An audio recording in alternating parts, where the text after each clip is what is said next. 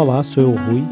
Mais uma vez a doutora Rossana não está aqui no estúdio e vamos publicar uma entrevista que a Rossana deu para um site brasileiro, um podcast, que se chama Energia Crónica. Fica então aqui a conversa que a Rossana teve para o outro lado do Atlântico. Então, vamos lá. A gente já está aqui com a nossa convidada especial. Rossana, tudo bom? Muito obrigado pela sua presença. Como é que está teu dia? Olá, Bruno. Olá, Vanessa. Bom, eu é que agradeço o vosso convite. Para mim também é uma grande excitação estar aqui, ser vossa convidada. Como nós falávamos um bocadinho antes, é a minha primeira entrevista internacional, então, e ainda por cima com brasileiros, o que é fantástico. Sei que, aliás, os ouvintes do podcast que eu faço com o Rui, o Ousar Ser, a maioria dos nossos ouvintes é brasileira, então é mesmo com grande gosto e gratidão que eu estou aqui hoje com vocês. Obrigada. Ah, que legal! Então, a maioria dos ouvintes são brasileiros, perfeito. O pessoal já notou aqui, né, que a nossa convidada especial, ela é portuguesa. Pois tá? é, eu espero que vocês me percebam, que eu sei que a pronúncia não é igual, então não é fácil às vezes. Vamos lá, vai ser a nossa primeira experiência assim também, então se a gente tiver alguma dúvida em questão aqui, né, da língua, acho que não vai ser um problema, mas a gente vai traduzir aqui. Boa, boa, boa. E tu tá Cascais, certo? Oi? E você mora pertinho de Lisboa, né? Eu moro em Cascais, no concelho de Cascais, bem pertinho da praia, 5 minutos a pé. Sinto-me uma privilegiada do lugar onde eu moro. É maravilhoso, de manhã acordo e ouço os passarinhos a cantar. É muito bom, este sítio é muito bonito, ficam desde já convidados para vir aqui. É uma cidade maravilhosa, muito bonita. Com certeza a gente vai ir para lá. A Vanessa estava falando aqui também, né, que a gente tem um casal. Um casal, Vanessa? Meu cunhado. Cunhado. Cunhado é bem próximo, o casal. O cunhado da Vá tem casa em Cascais. Então, com certeza, a gente vai ter que ir aí agora também para visitar a Rossana. Então, vamos lá, Rossana. Fala pra gente um pouquinho aqui, né? Se tu tivesse que, resumidamente, falar um pouquinho de quem que é a Rossana, o que tu falaria para o nosso ouvinte aqui, para o nosso amigo bioenergético? Meu Deus, eu não estava à espera desta pergunta. Não é fácil. Olha, eu tenho tido um percurso de vida muito diversificado. Do ponto de vista profissional, eu comecei por trabalhar na área do cinema, depois fui para a Itália e aí foi uma grande revolução na minha vida. Fui para a Itália aos 21 anos, tentei ter uma vida assim mais certinha, mais tradicional. Fui estudar para a universidade outra vez, fiz psicolinguística, fui professora de português para estrangeiros, nas Forças Armadas Italianas, na faculdade em Itália, vivi lá 11 anos, e é uma história que eu costumo contar, que eu pessoalmente acho divertida. A minha mãe é italiana, portanto eu tenho, enfim, metade de mim é italiana, e uma das razões porque eu fui para a Itália foi um pouco para me libertar de todas estas condicionalismos que todos nós vivemos, não é? Dos pais, da cultura, da educação, tudo mais. Então eu tinha uma necessidade muito grande de me descobrir, de me conhecer longe da família e sobretudo longe desta mãe italiana. E então resolvi ir para a Itália quando me apercebi que eram todos mais ou menos como ela. Então foi aí que eu comecei o meu percurso psicoterapêutico, inicialmente como cliente, e fez tanto sentido para mim, cresci tanto, a minha vida mudou tanto, que depois acabei por enverdar por essa linha, por essa área, e portanto fiz o meu primeiro curso de psicoterapia em Itália, e depois regressei a Portugal, e já não conseguia praticamente fazer mais nada senão dedicar-me a estas crises existenciais e ao sentido da vida e a descobrirmos o nosso potencial, enfim. E, portanto, hoje em dia trabalho como psicoterapeuta, tenho a minha clínica, trabalho com toxicodependentes, escrevo, faço podcast com o Rui, vou fazendo workshops, palestras, enfim, vou-me dedicando, olha, da maneira como vou tendo a oportunidade para partilhar, para chegar a um público que está sedento de ajuda, de conhecimento, de luzes para esta caminhada que não é fácil, a meu ver. É por aí. Você falou, né, que você foi morar fora. Eu me identifico muito com isso, porque a minha jornada começou quando eu fui morar fora. Na verdade, agora, esse final de semana, eu vou estar... vai ser meu aniversário. Aliás, olha, você é o meu presente de aniversário já. Você está chegando. Querida. Obrigada.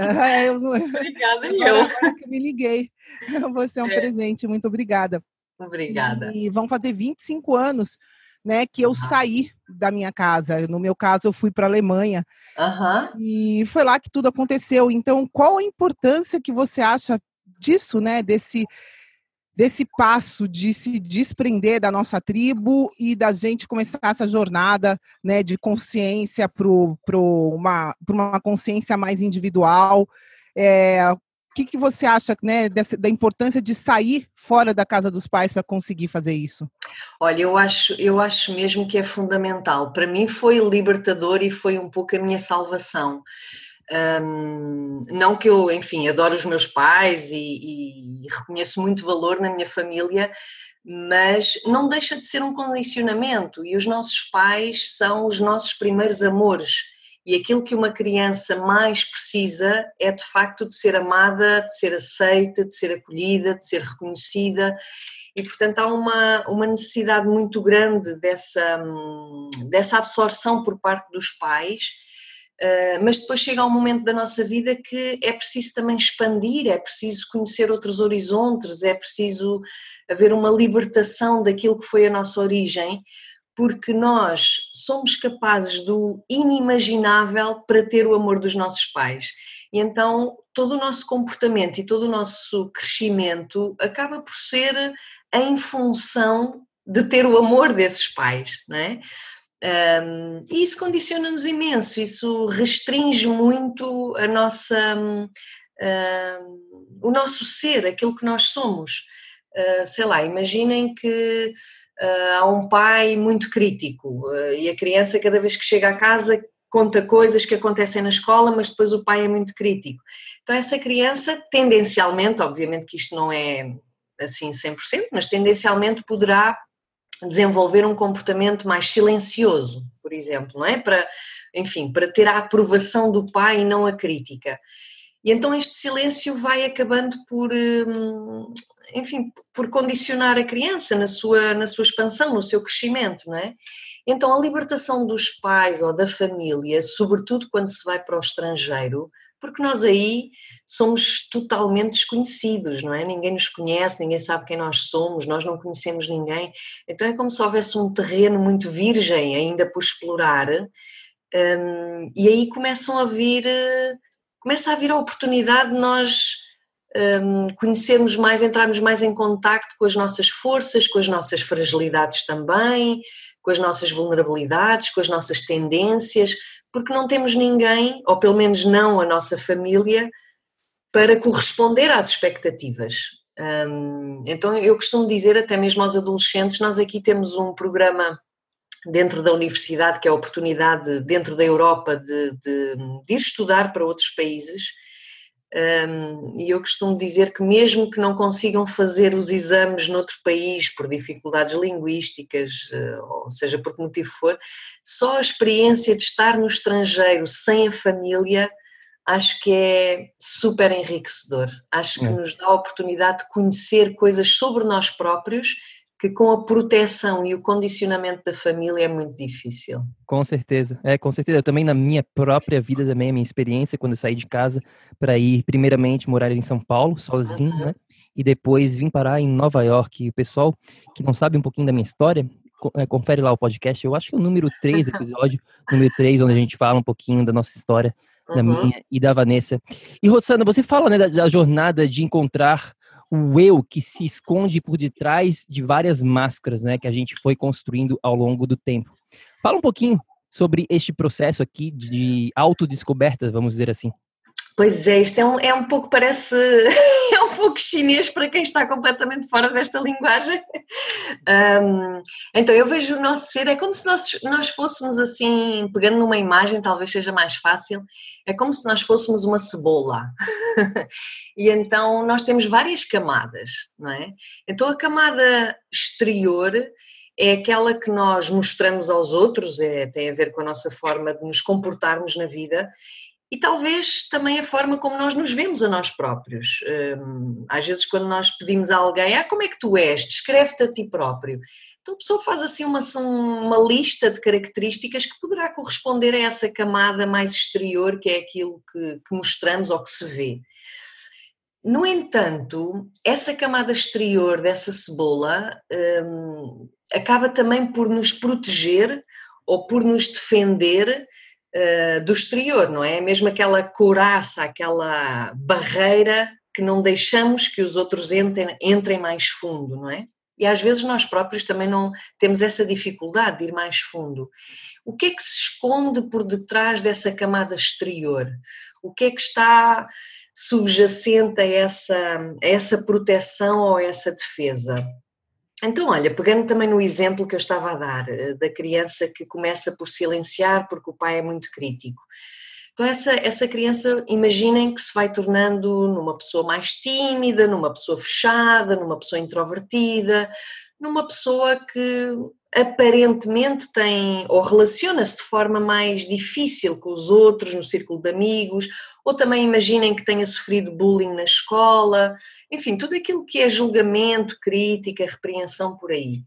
Portanto, aquilo que nós vemos por fora é uma pessoa que não quer estar com os outros, que não gosta de estar com os outros. Mas, na verdade, se nós começarmos a fazer essa escavação interior, essa exploração interior, essa autodescoberta, podemos ir vendo que a questão não é ela não querer estar com os outros, até pode haver um desejo enorme de relação e de estar com os outros, só que há um medo, não é? Um medo que o impede, ou que impede essa pessoa de fazer isso. Então, quando nós dizemos aquela pessoa não gosta de estar com outros, isto é olhar para uma camada muito superficial, muito externa, não é? Que às vezes nós próprios temos essa visão acerca de nós. Eu não gosto de estar com os outros. Mas se calhar até gostaríamos imenso, mas não somos capazes, ou temos dificuldade. Então, tudo aquilo que é um processo de conseguirmos ver que camadas é que estão mais por dentro, não é? Nessa imagem da cebola, é um pouco aí que é esta metáfora que eu trago para este processo de autodescoberta. E no fundo nós conhecemos-nos muito pouco e temos tanto por descobrir, portanto é um trabalho interminável que dura até morrermos, que para alguns assusta, para mim é maravilhoso porque há sempre coisas a descobrir sobre nós. E acho que esse é um trabalho lindíssimo e surpreendente, porque descobrimos não só medos, inseguranças, mas também dons e tesouros e potenciais que estão aqui um pouco escondidos. Não é? É verdade. Com certeza, a gente fala bastante, a gente está com o nosso grupo do PEC na prática, e um dos temas principais, né? Tem vários temas, óbvio, mas esse papel, essa importância da identidade, de redescoberta da nossa identidade, que a gente, na verdade, nem sabe quem a gente realmente é. E, Rossana, você é autora de 3 livros, correto? É verdade. 3 livros. 3. Vamos falar, então, aqui do livro Ousar Ser Feliz. Dá trabalho, mas compensa.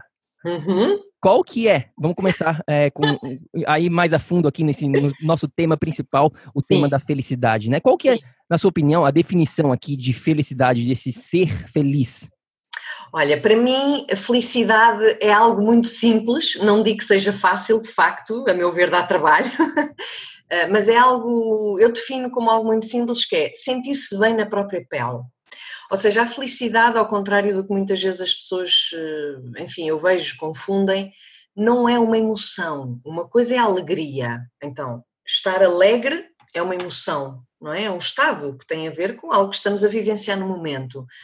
A felicidade, eu não a vejo como uma emoção, mas sim como um processo, e é um processo que está sempre em constante risco de desequilíbrio. Porque isto do sentir-se bem na própria pele, há muito que se lhe diga, não é uma coisa fácil, não é? Há dias melhores e há dias piores, como nós dizemos. Mas quando eu digo sentir-se bem na própria pele, tem muito a ver com a existência de uma coerência entre aquilo que nós dizemos e fazemos e aquilo que nós sentimos e pensamos. Porque há muitas vezes que nós pensamos uma coisa e dizemos outra, ou sentimos uma coisa e fazemos outra.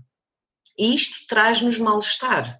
Mas também há uma razão para fazermos isso. Há medos, há inseguranças, há, enfim, muitos condicionamentos que falávamos há pouco, não é?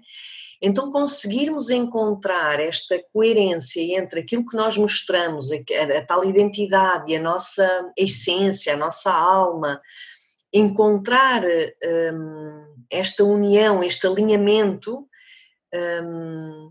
é muito importante. E a felicidade, para mim, é um pouco esta coerência, não é? Então, é esta coerência que também permite a descoberta do nosso potencial e expressá-lo no mundo. É o que permite nós vivermos a melhor versão de nós próprios, não é? E isso implica, enfim, olhar também para as nossas feridas emocionais, internas, que travam um pouco e bloqueiam o fluxo desta vivência, desta experiência, desta expressão do nosso ser na sua inteireza, não é? Então, para mim, a felicidade é isso, é sentir-se bem na própria pele, é viver em coerência com aquilo que nós somos. Eu tenho uma pergunta agora. Você acha que esse processo da felicidade é possível sem olhar para si? Olha, eu acho que não. Sou muito sincera. Eu acho que não. Eu acho que o fator consciência é fundamental. Ou seja, eu não sei se vocês, às vezes, fala-se muito, pelo menos aqui em Portugal, de quem é ignorante é mais feliz, ou quem não sabe das coisas está melhor. E eu não acredito nisso. Eu acho que, eu defendo que o processo da consciência daquilo que nós somos, de quais são as nossas necessidades interiores, de como é que as podemos satisfazer no mundo, como é que nós podemos responder àquilo que o nosso ser pede, isso implica termos consciência, isso implica fazer uma exploração interior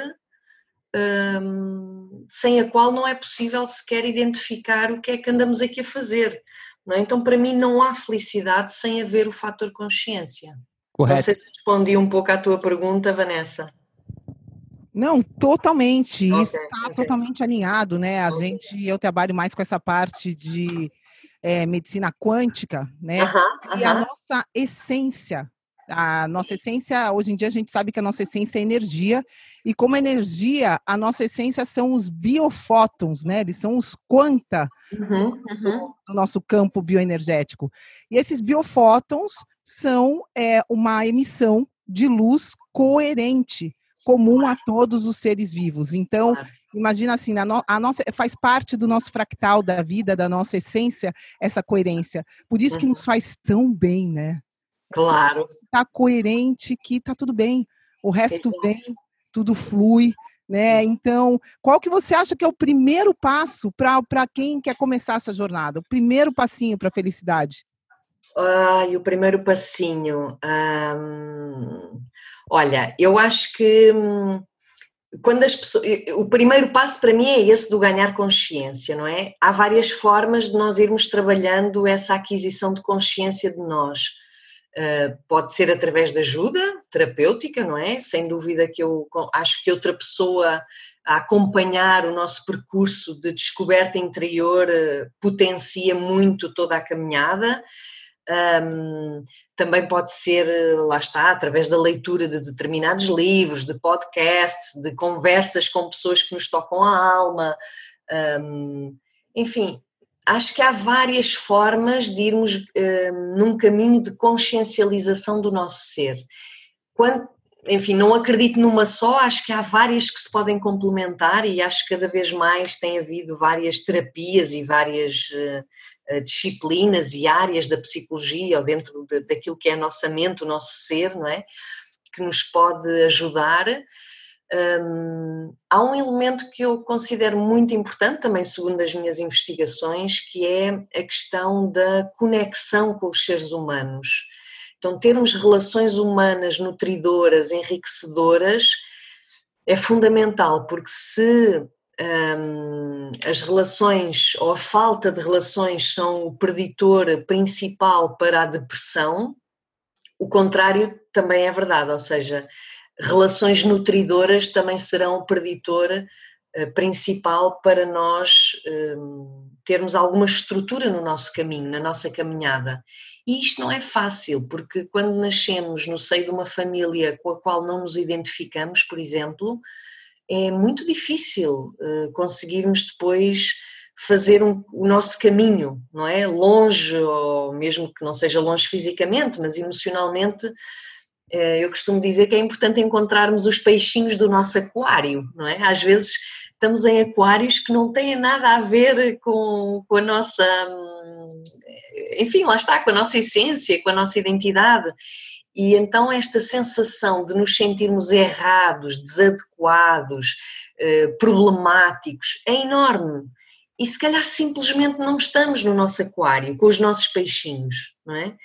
Então esse eu acho que é um fator muito importante, termos relações com pessoas com as quais nos identificamos, por exemplo. Perfeito, perfeito. Vamos, a gente vai falar um pouquinho mais do passo a passo aqui, de umas dicas mais lá na frente do podcast, mas eu queria voltar um pouquinho aqui atrás antes, Rosana. Eu queria fazer um pouquinho aqui, não sei se vocês têm essa expressão aí, do advogado do diabo, vamos dizer assim. Sim, sim. O Rui adora fazer advogado do diabo no nosso podcast. Sim. Então, perfeito. Vamos lá, já está acostumado. Vamos lá. Então, exato. Você fala aqui no título do seu livro que dá trabalho, né? Uma das partes aqui que ousar ser feliz dá trabalho, mas compensa, né? Agora eu queria saber, esse dá trabalho mesmo, né? A gente vê uma criança, né? Nossa filhinha aqui, por exemplo, a Moana, de 1 ano e 4 meses. Deve ser maravilhosa. Que está sempre feliz, ela está sempre feliz, acorda todo dia igual, vai dormir todo dia igual. Só quando ela tem fome, né, ou tá com sono, ou fez cocô, algum desses três, que ela chora, que ela fica brabinha, né? Mas senão ela tá sempre feliz. Então, o que você quer dizer, na verdade, aqui, com essa parte do dar trabalho, né? Olha, até há um texto nesse meu primeiro livro que tem a ver com a pirâmide das necessidades de Maslow. Então, Maslow foi um psicólogo americano que definiu, identificou quais é que são as necessidades do ser humano para que ele, de facto, se possa considerar um ser feliz, digamos assim. Qual é que é o caminho e quais são as necessidades, olhando para uma pirâmide, quais são as necessidades mesmo que estão na base e aquelas que vão subindo e que atingem cada vez menos pessoas, não é?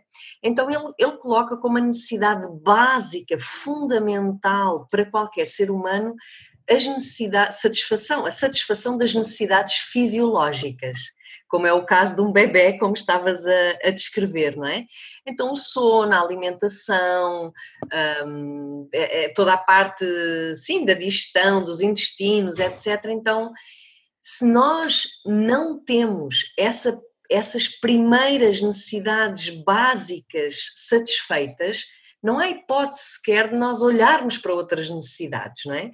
Então, o estado de um bebê, ele ainda está numa vivência muito de sobrevivência, não é? Em termos fisiológicos e emocionais também, sem dúvida, mas olhando de facto para um ser humano que ainda é bebê, ele está nessa parte básica ainda da pirâmide, não é? A segunda necessidade é a necessidade de segurança. Então, e que o bebê também já tem, que é ter a segurança, sentir-se que está num lugar seguro, com os pais, ou seja, por exemplo, países em estado de guerra, quer dizer, se as pessoas não têm sequer a necessidade de segurança satisfeita, é muito mais difícil, não digo que seja impossível, mas é mais difícil estarmos a falar de felicidade, não é? Porque estamos aqui ainda em necessidades de sobrevivência. E, portanto, à medida que a pirâmide vai subindo, nós vamos identificando necessidades cada vez mais emocionais. Portanto, vamos partindo do princípio que as básicas estão satisfeitas, as fisiológicas, as de segurança, as de afeto, de relação com outros, etc. então nós depois vamos indo até àquela do topo, que é a necessidade de autorrealização. Portanto, aqui já falamos de facto de conseguirmos expressar os nossos talentos no mundo, não é? E também a necessidade de autotranscendência, que hoje fala-se mais na parte espiritual, e portanto não há espiritualidade sem haver autoconsciência de quem somos, do que andamos aqui a fazer, de quais é que são as nossas necessidades, satisfazê-las para podermos crescer também interiormente. Então, todo este processo, Bruno, a meu ver, dá trabalho. Ou seja, eu com trabalho não digo que seja uma coisa pesada, um sacrifício, um esforço que a pessoa tem que se matar. Não é por aí, ou seja, é uma questão que não dá para ficar no sofá de papo para o ar. Dedicação, né? Exato, e conseguir fazer um trabalho de autoconsciência que nos leva a uma felicidade, quer dizer, em que falamos aqui de questões espirituais, emocionais, de plenitude do nosso ser, não é? Uma pessoa que passa a vida no sofá de papo para o ar, lá está, podemos falar, até duvido que se fale de alegria, mas podemos falar, não sei, de preguiça, de descanso, não faço ideia. Mas de longe, a meu ver e na minha perspectiva, estamos a falar de felicidade, isso não. Isso não. A felicidade implica mesmo uma parte muito ativa. Pronto, eu com trabalho, se calhar, quero mais dizer, transmitir uma parte ativa. Como vocês diziam também no início, sermos co-criadores da nossa existência. E isto implica ação, implica decisão, implica um olhar ativo, atento. Não é? E dá trabalho, claro. Viver dá trabalho, como eu digo. Não fizeram pílula mágica. Não tem pílula mágica para felicidade ainda, né? Na minha perspectiva, não tem de todo. Até porque somos todos tão diferentes. Se uma pílula funcionasse para toda a gente, meu Deus, era assustador. A gente aqui trabalhando com pessoas, né? A gente escuta muito as pessoas falarem: eu vou ser feliz quando, né? 3 pontinhos eu deixaria aqui, porque a pessoa sempre vai falar quando eu estiver bem no meu emprego, eu vou ser feliz quando eu tiver o corpo que eu sonho, quando eu tiver uma família, ou seja, a pessoa projeta isso, né? E o que você acha, querida, desse tipo de felicidade, desse tipo de interpretação? Olha, isso é uma grande ilusão, mas é muito difícil nós conseguirmos desligar dessa associação entre o bem-estar interior e o exterior, porque talvez, olha, tenha sido assim que a nossa cultura funcionou, nos educaram, mas é de facto uma grande ilusão. Aliás, há estudos que até demonstram que as pessoas que são muito abastadas, que têm muito dinheiro e que vivem à vontade e que podem comprar tudo e ter tudo, são pessoas cujo nível de felicidade é inferior ao dos outros. Porquê? Porque há esta sensação muito frustrante que é: eu tenho tudo e mesmo assim não sou feliz. E então isto provoca ainda mais frustração, porque o que mais contribui para a nossa felicidade, lá está, para o nosso bem-estar, é a caminhada de conquista de certos objetivos. Não é o conseguirmos atingir o objetivo em si. Porque quando nós conseguimos atingir o objetivo, e até foram feitos estudos também tipo com aquelas Totoloto, não sei se existe aí, aqueles Euromilhões, jogos em que se ganha muito dinheiro, e verifica-se que há um estado de muito entusiasmo, como é óbvio, quando a pessoa ganha muito dinheiro, ou quando consegue uma medalha, ou quando consegue um diploma de um curso que foi muito difícil, por aí. Mas lá está, uma coisa é o estado emocional da alegria do momento da conquista, porque depois verifica-se que após essa conquista, dias depois, quando os níveis emocionais dessa excitação começam a baixar, voltamos exatamente ao mesmo nível de felicidade que tínhamos anteriormente. Agora, há esta ilusão, porque como nós somos seres insatisfeitos por natureza, então vamos criando estes objetivos na esperança de que que o alcance desses objetivos nos acalme, do tipo, vou acabar o curso, primeiro é o curso, depois é o arranjar trabalho, depois é comprar o carro, depois é casar, depois é ter filhos. Ou seja, e neste depois e depois e depois, perpetua-se uma insatisfação, sempre com aquela esperança ilusória de que aquele momento sim nos vai trazer a felicidade que tanto esperamos. E não é assim, porque a felicidade, lá está, passa muito mais por um processo interno de coerência consigo próprio, não é? E não tanto de aquisição de determinados bens. Aliás, isso é uma ilusão que todos nós vivemos muito na nossa infância, não é? Que é a criança quer aquele jogo, aquela brincadeira, e aquele jogo é a coisa mais importante do mundo, e enquanto não tem aquele jogo não descansa, e depois tem o jogo e passado 5 minutos já se cansou do jogo e já quer outra coisa qualquer, não é? Então, quando nós continuamos a acreditar que são as coisas exteriores que nos vão trazer bem-estar, estamos no fundo a perpetuar este estado infantil, que é muito de fantasia, ilusório, que acredita que quando eu conseguir alguma coisa é que eu vou ser feliz. E isto também nos coloca algum facilitismo, por um lado, do ponto de vista mental, que é mais fácil eu conseguir um diploma ou uma medalha do que eu conseguir descobrir quem é que eu verdadeiramente sou, porque se calhar pode implicar eu entrar em conflito com os meus pais, ou pode implicar eu deixar o meu marido e divorciar-me, ou pode implicar eu mudar de trabalho, e isto assusta imenso, imenso. Então, volta para o medo, né, pelo que você está falando. Claro, é assustador. A mudança assusta-nos imenso. Então, tendencialmente, preferimos manter as situações, em termos de relações, sobretudo, como elas estão, porque pelo menos é-nos familiar, já conhecemos e, em certa medida, controlamos, porque conhecemos, não é? Já sabemos como fazer. Mas na verdade é muito tóxico, não nos deixa crescer, não é? E o crescimento implica mudança, implica movimento, é como a bicicleta, se nós queremos andar de bicicleta temos que fazer tensão nos pedais, não é? E a vida é movimento, a vida é mudança, a vida é transições, faz parte, mas o medo trava-nos muito. Muito bom mesmo. Nossa, a gente podia focar bastante aqui nesse. A gente fala. Muita coisa para dizer. Do processo aqui do be, do, have, ao invés do have, do be. Enfim, esse é um tópico que a gente poderia fazer um podcast inteirinho.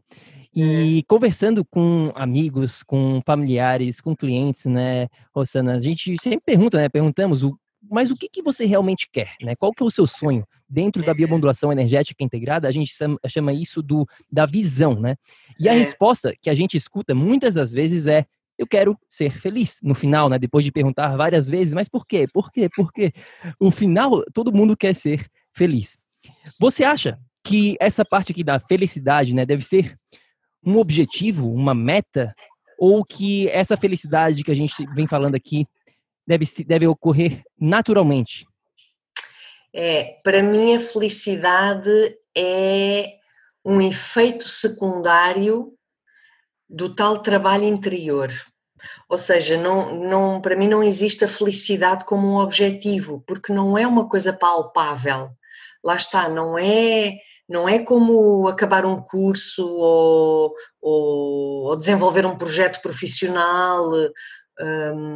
Ou seja, como a meu ver a felicidade tem muito mais a ver com estados internos de coerência consigo próprio, de autodescoberta e de respeito, autorrespeito, autoamor, por aí, a felicidade acaba por ser um efeito secundário do trabalho interior que nós fazemos connosco próprios, não é? É um pouco, olha, eu aqui trazendo também outra imagem, eu vejo isto um pouco como uma meditação, que há muitas pessoas que meditam com o objetivo de se acalmarem, de acalmar o sistema nervoso, não é? E a meditação não é para acalmar o sistema nervoso. A calma do sistema nervoso pode ser um efeito secundário da meditação, não é? Mas a meditação tem muito mais a ver com o enraizar no aqui e agora, no presente, na nossa vida, no estar atento, não é? Com processos de aceitação, enfim, muita coisa. E, portanto, eu faço um pouco este paralelo, que é a felicidade é tão não palpável que não dá para trabalhar diretamente nisso. É um efeito secundário. É como dizer, sei lá, querer emagrecer, e então uma pessoa focar-se numa dieta muito rígida para emagrecer. Provavelmente, até pode conseguir, mas depois de parar a dieta, se calhar engorda ainda ao dobro, não é? Outra coisa é a pessoa querer mudar o seu sistema alimentar, toda a dieta alimentar por uma questão de saúde. Então, se a pessoa faz uma mudança mais profunda, mesmo em termos de, por exemplo, da sua alimentação, terá provavelmente como efeitos secundários um emagrecimento mais a longo prazo. Não é? Não sei se faz sentido para vocês este exemplo que eu estou a dar. Mas, ou seja, a felicidade para mim é muito mais, lá está, um efeito secundário de uma caminhada de mais coerência com o nosso ser e com a nossa alma. Eu gostei muito da palavra que você usou no começo, uma consequência, né? Eu acho que nas palavras quânticas me veio isso de ser uma consequência do nosso alinhamento. Porque conforme a gente vai evoluindo nesse processo de alinhamento, a nossa vibração vai evoluindo, vai crescendo, e a vibração, né, o nível de consciência da paz é a vibração mais elevada que a gente atinge antes da iluminação, e quando a gente atinge a paz, a emoção é a felicidade. Então, é o que eu acho que é uma consequência da paz também, né, dessa paz interior, desse alinhamento que você está falando, de coerência e tudo mais, né? Sim, sem dúvida, sem dúvida. É muita sequência, a meu ver, do amor próprio. Eu acho que muito se baseia no amor próprio. Ou seja, quanto mais nós desenvolvermos esta energia de nos amarmos a nós próprios, mais nos vamos sentir bem connosco e mais a felicidade terá o seu lugar, não é? Mas isto é um processo que tem que ser sentido. Por isso é que, para mim, criar um objetivo não tem muita lógica, não é? Ou tem lógica na parte racional. Mas se não for um processo sentido, vivenciado emocionalmente, não resulta, não funciona, não... Eu acho isso perfeito. Eu falo exatamente isso, é muito lindo o que você está falando, porque a gente fala, né, que a mente pode até escolher, mas quem decide é o coração. Claro, né? Claro. E se a gente não decidir algo que faz sentido, que seja irracional, não vai ser o caminho é irracional, acho que é isso que é... Exatamente, é irracional, é isso mesmo. Muito legal. Sim. E em 2017, aqui, deixa eu compartilhar, eu estava fazendo um pouquinho de pesquisa aqui para me preparar para a entrevista, e a Harris Poll Survey of American Happiness, é uma agência aqui dos Estados Unidos, publicaram na revista Times, né? Todo mundo conhece a revista Times, super famosa, que apenas 33% dos americanos se consideram felizes. Né? Eu tenho certeza que no Brasil, não sei em Portugal, mas no Brasil esse nível deve ser parecido ou até pior, né? Eu diria. Então, vamos lá, vamos falar um pouquinho aqui, né? Por que a grande maioria das pessoas estão se considerando infelizes, né? 66%, né? 2/3 da população, é muita gente, né? Mais do que o dobro, exatamente, das pessoas que se consideram felizes. É muita gente mesmo, é assustador esse número.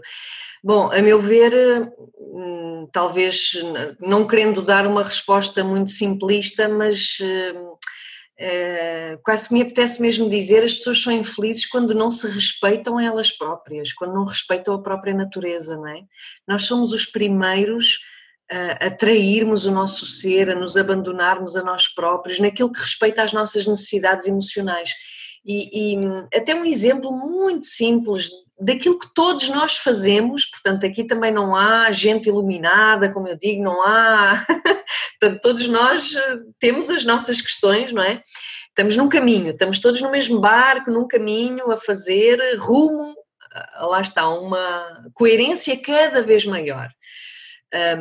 Mas, por exemplo, ainda ontem estava a falar com uma cliente em que ela me dizia que tinha uma amiga que fala muito mal dos outros. E então esta minha cliente dizia, eu sinto-me mal com ela, porque ela passa a vida a criticar as outras pessoas, a falar mal e etc. E isto cansa-me, dizia ela. E eu perguntei-lhe, e o que é que tu fazes quando estás com essa tua amiga? E ela dizia, nada, ouço, fico ali e ouço. Mas vou para casa completamente desgastada e depois só me apetece comer.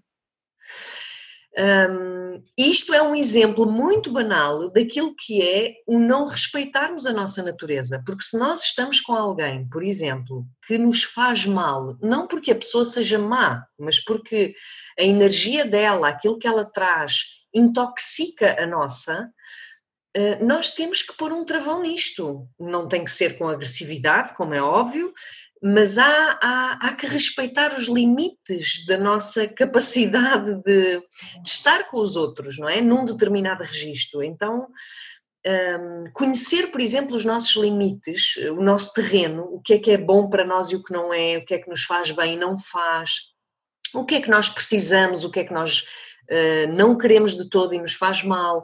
Então, conhecer toda esta linhas que às vezes são muito ténues, não é? É muito importante, porque quando nós passamos essa linha e começamos a desrespeitar o nosso ser, claro que nos vamos sentir mal e claro que nos vamos sentir infelizes. Então, eu aqui estou a dar um exemplo muito banal de uma coisa que aconteceu num contexto social. Imaginem, e no fundo acaba por ser também um convite a todos nós de pensarmos o que é que nós fazemos em relações mais próximas, mais íntimas, o que é que nós aceitamos e que não queremos e que nos faz mal e, no entanto, parece que não conseguimos sair dali, não é? É o registro, lá está, que conhecemos. E tudo aquilo que nos faz mal não nos pode trazer bem-estar, não é? E, portanto, não... o medo de nos libertarmos de padrões que nos mantêm enganchados em pessoas e situações que nos faz mal é de facto enorme, é enorme. E isso traz-nos mal-estar e, portanto, infelicidade. Não, ou seja, para mim é como se fosse tudo muito claro, muito óbvio, não é? Mas é difícil. Não digo que seja fácil agora libertar-nos do que nos faz mal. Isso não é. A gente vivencia muito, querida, uma coisa que eu chamo de separação das forças com as pessoas que a gente trabalha. E isso eu chamo porque o espírito, a energia da pessoa só existe em tempo presente, né? A gente mensura a vibração da agora, desse momento. E isso para a pessoa, para ela estar conectada em outras coisas, ela sempre está no passado, né? Claro, claro. Se a pessoa está no presente, você acha que é possível ela sentir essa mesma infelicidade se ela pudesse estar aqui no presente, ou isso naturalmente se resolveria uma vez que ela percebesse, sabe, o aqui e o agora? É assim, o estar no presente, e volta a chamar aqui a meditação, ajuda muito. O estar no presente é de facto nós estarmos conscientes das nossas dinâmicas. E isso é o primeiro passo, não é? Que também é dolorosíssimo, porque descobrirmos, por exemplo, que estamos com uma pessoa, estamos casadas com uma pessoa, não somos felizes, mas temos imenso medo de largar, de estarmos sozinhas. Por exemplo, a questão da solidão aqui é uma coisa impressionante. O medo que as pessoas têm de estar sozinhas leva-as a estar em casamentos super infelizes, onde há agressão, onde, enfim, é coisas que às vezes até nos perguntamos, mas como é que é possível? Mas enfim, de fora é sempre mais fácil perguntar, não é? Então, ganhar consciência de que eu estou neste casamento porque na verdade eu tenho medo de estar sozinha. Isto é estar consciente do aqui e agora, do presente, da dinâmica que me leva a estar presa num casamento que não é saudável, não é? E isso é o primeiro passo, mas depois há outro passo que é a mudança. E agora? O que é que eu vou fazer com isto? Não é? Isso é assustador. Mas o que me prende, e eu concordo contigo, Vanessa, é o passado, no sentido que são padrões do passado. O medo de estar sozinha é algo que vem do passado, da história da pessoa, não é? hoje em dia, e por isso é que é tão importante, enfim, a minha linha de trabalho vai muito por aí, que é trabalhar os recursos da pessoa, fortalecer a sua estrutura interna, porque só quando nós fortalecemos a estrutura interna é que também somos capazes de olhar para nós com outra visão, uma visão mais ampla e dizer, não, eu sou capaz, eu sou uma pessoa adulta e sou capaz de estar sozinha, não é? Então, vou largar este homem, por exemplo, estou a simplificar, mas, enfim, só para percebermos aqui em termos da dinâmica, não é? Como é que é? Sim, a gente usa falar que a gente vê o que a gente é, né? Então ela precisa enxergar isso, sim, e positivar. O nosso trabalho também, a gente fala que para haver qualquer tipo de mudança, de qualquer nível, a única possibilidade é positivar, é o que você está falando, né? Claro. De dar energia. Não tem outro caminho. Que lindo, eu concordo totalmente. Que bom, que bom. E a gente trabalha aqui dentro do PEC, né, Rosana, com bastante clientes diferenciados, né, heterogêneos, pais de famílias, pessoas que são mais ativas, outras pessoas que estão com problemas de doenças crônicas, enfim, é bem heterogêneo e a gente aprende bastante aqui que cada ser, né, é um ser único. Essa é a primeira coisa que a gente aprende. E que cada pessoa tem uma condição de vida específica, né? E uma coisa que a gente escuta bastante dos nossos clientes é mais ou menos assim, vou tentar resumir aqui. Eles falam, mas Bruno, Vanessa, né, eu quero mudar, eu quero transformar minha saúde, eu quero transformar minha vida, mas você não sabe, Bruno e Vanessa. Lá em casa é muito difícil. A minha esposa, o meu marido, o meu filho, o meu chefe, meu trabalho não deixa fazer o que eu quero, né? Então, como é que a gente faz aqui para que esses fatores, né, que são todos externos, né, não impeça a transformação que a gente tanto quer? Pois é. Olha, nós aqui, eu pelo menos também ouço muito isso, Bruno. É muito a tendência de colocar no outro a culpa é enorme, é impressionante. E o que me leva também a perceber que as pessoas que dizem isso estão a falar a partir de um lugar interno muito infantil.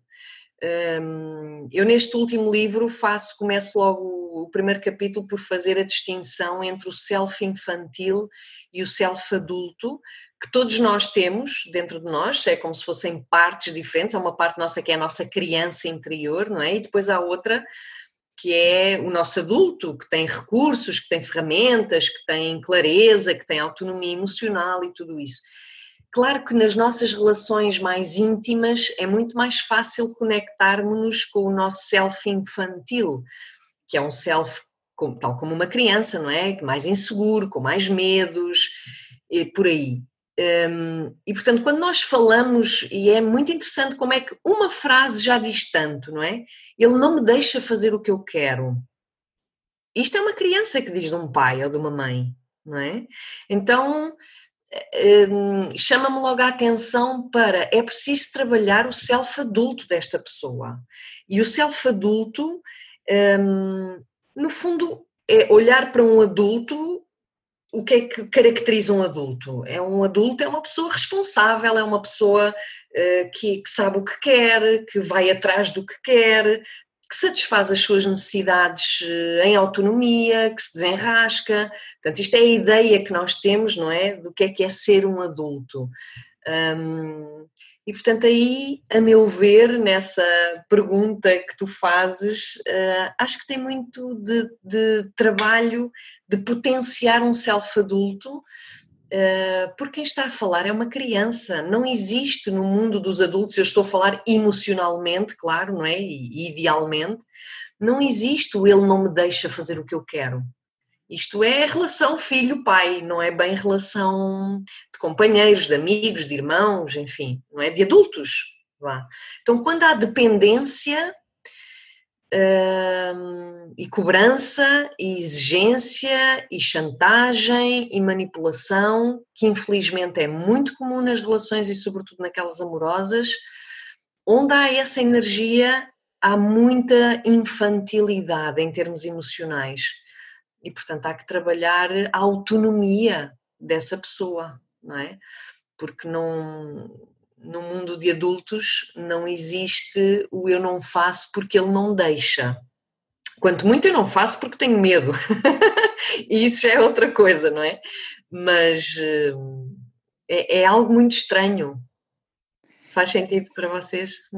Sim, a gente fala, né, dos níveis de empoderamento, dos níveis de expansão da consciência, né, dentro do projeto. E uma coisa que a gente fala é que a culpa, né, nesse primeiro nível de consciência, que a gente chama de consciência tribal, a gente fala que a culpa é a assinatura do grupo. A partir do momento que você assume essa jornada de responsabilidade, né, essa jornada de maturidade que você falou, a gente fala que a responsabilidade é a assinatura do eu, do indivíduo. Uhum. Então, é isso, né? Não tem como... eu acho que o primeiro passo da jornada é você assumir responsabilidade, né, por você, pelas suas escolhas, e não... enfim, deixar que os outros escolham por você, usar desculpas e tudo mais, né? Mas todo mundo passa por isso, né? A gente começa lá na tribo, todos. Claro, claro. E é muito interessante a etimologia da palavra responsabilidade, porque a responsabilidade é a habilidade a responder. Então qual é que é a nossa habilidade a responder àquilo que o exterior nos traz, não é? Em coerência com o nosso ser. Então isto é ser adulto. Portanto, um ser responsável não é tanto a questão do cumprir tarefas, pelo menos não neste contexto, mas é mais o como é que eu respondo ao exterior a partir da minha coerência interna. Não é? Então, a gente chama isso de escolha. As escolhas, né, que a gente faz. A maneira como a gente escolhe ao longo da vida vai evoluindo, né? Ainda bem. Claro. Ai, que bom. Muito bom. Ótimo, a conversa está muito boa aqui, Rosana, muito obrigado. Vamos voltar então para aquele, né, uma parte aqui um pouquinho, vamos dizer assim, mais prática, para a pessoa que é mais prático, que gosta de, né, do como que eu faço isso? Vocês estão falando aqui de felicidade, né, de todo isso é importante. Como é que eu começo? Existe um passo a passo, vamos dizer assim, um manual para ser feliz? Ai, Bruno, tu não imaginas quantos clientes é que eu tenho que me fazem exatamente a mesma pergunta, que é, ok, tudo bem, e agora como é que eu faço? Meu Deus, é assustador essa pergunta, porque não há uma resposta igual para toda a gente, não é? Então, a meu ver, o como é assim uma coisa que pode parecer muito abstrata, muito filosófica, mas que na verdade até é bem concreta, que é ouvir a nossa alma, ouvir o nosso ser. E para isso nós precisamos de parar, precisamos do silêncio, precisamos de nos conectar com a nossa essência.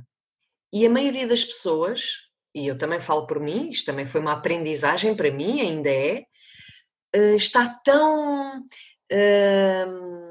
é tão levada pela engrenagem da correria da vida que nos solicita muito, não é? O trabalho, o dinheiro e o pôr comida na mesa e o pagar os estudos aos filhos, enfim. E somos tão levados por esta correria que mesmo que queiramos, temos dificuldade em parar. Há pessoas que entram em desespero quando vão de férias, por exemplo, porque não sabem o que fazer. Há sempre esta coisa de ocupar o tempo. Então as crianças aqui hoje em dia têm o tempo ocupado com 1000 atividades.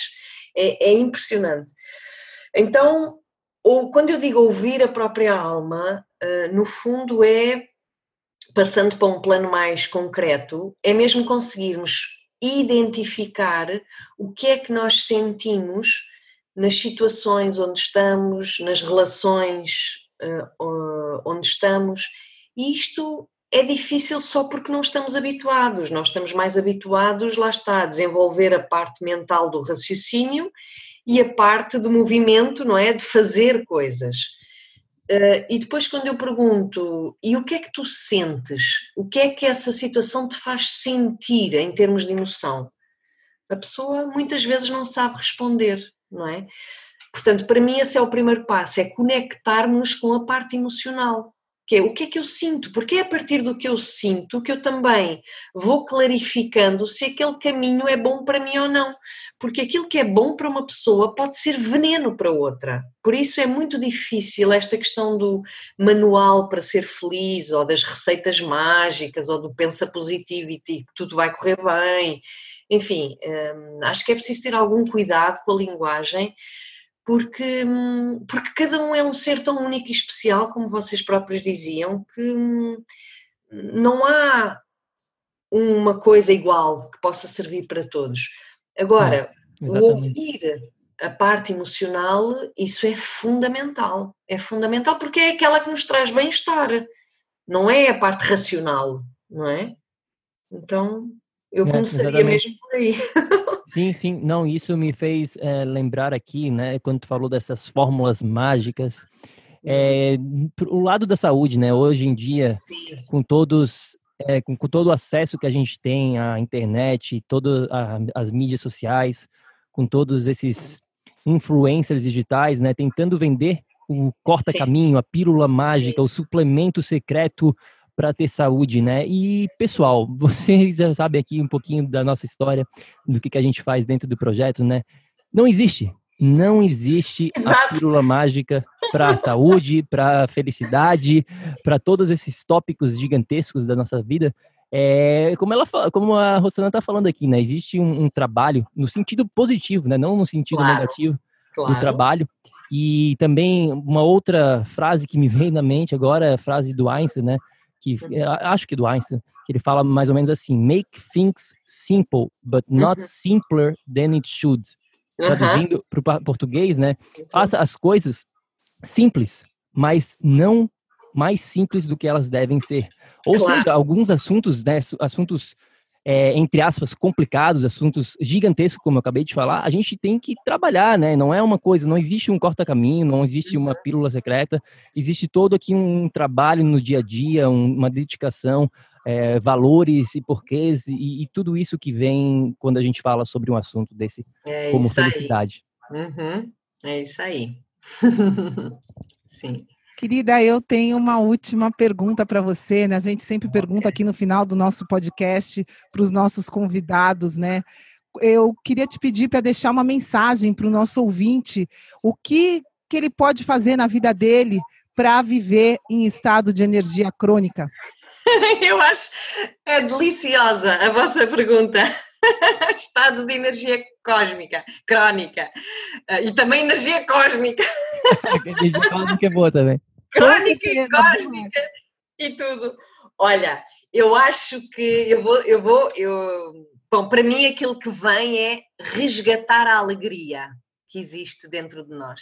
Acho que é mesmo importante resgatar a nossa alegria naquilo que é o nosso, lá está, self-infantil, mas no sentido bom, que é descobrir a criança que há em nós, a criança curiosa, a criança ávida por explorar o mundo. E este resgate da alegria, que dá-nos uma força brutal, que seja como a pessoa quer, através da dança, através do teatro, através do surf, ou seja, tudo o que não seja útil. Por o que eu digo, porque as pessoas têm muita tendência para o que é útil, o que é que... Tem que ser irracional, né? Exato, quer fazer algo, mas isto tem que ter uma utilidade, porque senão para que é que serve, não é? Então não, resgatar a alegria de viver é algo básico, é o sentir-se vivo, é resgatar a pulsão vital da vida, e sentir que merece viver coisas boas sensações, é uma forma, para mim, muito significativa de honrarmos a nossa vida. E eu acho que isto é fundamental. Nós brincamos demasiado com a nossa vida e depois vêm as tais doenças e vêm coisas que são despertares ou podem ser despertares, mas enfim, também podemos cuidar da nossa vida antes de chegarmos a esses pontos, não é? Então, acho que assim como mensagem para já, resgatar a alegria de viver. Nossa, você falou uma palavra aqui para finalizar, a honra, né? A honra é fundamental, né? É incrível a gente ter esse código de honra sagrado com a gente mesmo, né? Claro. Começa tudo aí. Fundamental, honrar a própria vida. A vida é uma... Acho que deve ser levada muito a sério, nesse sentido de o que é que eu estou a fazer com a minha vida, porque efetivamente eu posso morrer amanhã, ou eu posso ter uma perda grave amanhã, então como é que eu estou a honrar a minha vida? Isto é muito sério, acho que é uma coisa mesmo muito séria. E, no entanto, ao mesmo tempo, que essa seriedade seja vivida também com alegria, com vitalidade. Não é? Acho que são dois elementos para mim fundamentais e que não são contraditórios, antes pelo contrário, que se complementam e se enriquecem. Com certeza, perfeito. Muito obrigado, Rossana. Então fala aqui para o nosso ouvinte da tribo do PEC, para o nosso amigo bioenergético, onde que ele pode conhecer um pouquinho mais sobre o seu trabalho, qual que é a melhor maneira de entrar em contato com você? Olha, eu tenho um site que é o... Vocês dizem W? Dizem www, ok. .rossana-apoloni.pt e eu tenho aí também o meu blog dentro do site, que penso que é blog Rossana Apoloni, algo assim do género, que eu não sou muito bom para tecnologias, mas enfim, felizmente tenho um nome que facilita. E então dentro do blog podem encontrar o podcast, o Ousar Ser, onde eu e o Rui vamos falando sobre estes temas, não é? Já vamos no episódio 160, portanto já há muito material aí para ouvir se quiserem. E pronto, e aí também tenho referência no meu site aos meus 3 livros. Enfim, é uma questão de quem tiver interesse também de explorar um bocadinho essa ferramenta do site. Querida, prazer imenso, gigantesco te ter aqui hoje. Que os nossos ouvintes ousem ser, né, eles mesmos e foquem nisso, que não tem coisa mais importante na vida do que ousar ser você. Isso. Procurem a Rossana, o trabalho dela, para vocês aprenderem sobre isso. Querida, gratidão. Olha, eu é que agradeço imenso o vosso convite, a vossa simpatia e também o vosso trabalho, não é? Que de partilha e de divulgação de todas essas formas de bem-estar e da pessoa cuidar dela própria. Então, parabéns. Acho que são sempre trabalhos maravilhosos. Estamos aqui para nos ajudarmos uns aos outros, no meu ver. E muito obrigada pelo vosso convite. Foi um prazer enorme estar com vocês aqui. E fica à vossa espera em Cascais. Com certeza a gente vai visitar aí. Então, okay. Tribo do PEC, é isso aí. Confere lá o site da Rossana e também confere o podcast dela, que é super fácil de achar. É só digitar lá, Ousar Ser, que você vai conseguir encontrar o podcast da Rossana. Então, a gente fica por aqui. Muito obrigado, Tribo do PEC. E lembre-se sempre, haja ação, para que você também possa viver em estado de energia crônica. Até a próxima. Tchau, tchau. Tchau, pessoal. Até. Obrigada. Tchau, tchau.